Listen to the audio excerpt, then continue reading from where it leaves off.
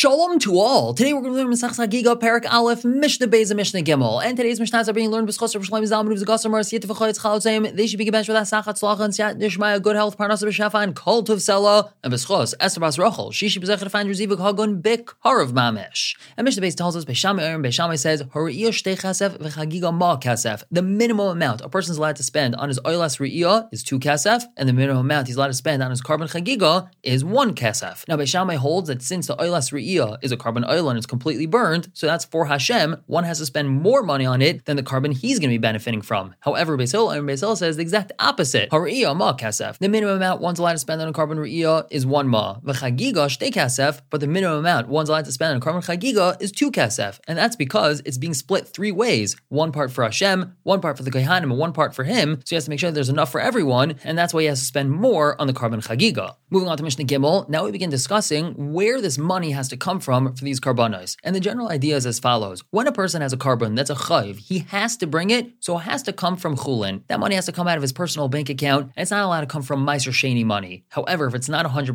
chayv, so it's allowed to come from Meiser Sheni money as well. So the Mishnah tells us, Oiles b'mayed, any carbon oil he's going to be bringing on Yontif, and this includes the Oiles Re'iyah, Oiles min chulin, that has to come from chulin, since it's a chayv, so he's not allowed to use Meiser Sheni money for it. However, Vashlamim, this is referring to the Shalmei Simcha, the karbanos that he brings in order to have simcha from their meat, min ha-meiser, that's allowed to come from Meiser Sheni, because these karbanos are not a chayv. Since the only reason why he's bringing these karbanos is because he wants their meat, and as we're going to learn later, if he happens to be bringing a different carbon, he can be yotzei his chiyuv of simcha from that meat, and he doesn't have to bring a special carbon for Shalmei Simcha, so therefore if he is bringing a carbon for Shalmei Simcha, it's allowed to come from Meiser Sheni money. The Mishnah continues, now talking about Shalmei Chagiga, beyond Rishon Shal Pesach, this carbon brought on the first day of Pesach, and it's not only referring to the first day of Pesach, it's also referring to Shavuos and Sukkos. So Beishamai says, Min ha-chulin, this carbon Chagiga has to come from chulin, because it's a chayiv. Whereas Beis Hillel says, Min ha-meiser, it could also come from meiser, and the only thing Beis Hillel is arguing on is that if a person's bringing a lot of karbanos, he's not just bringing 1 Chagiga, so as long as some of the money comes from chulin, the other money could be Meiser Sheni. We're going to stop here for now and pick up tomorrow with Mishnah Dalet and Hey, continue to talk about this. For now, everyone should have a wonderful day.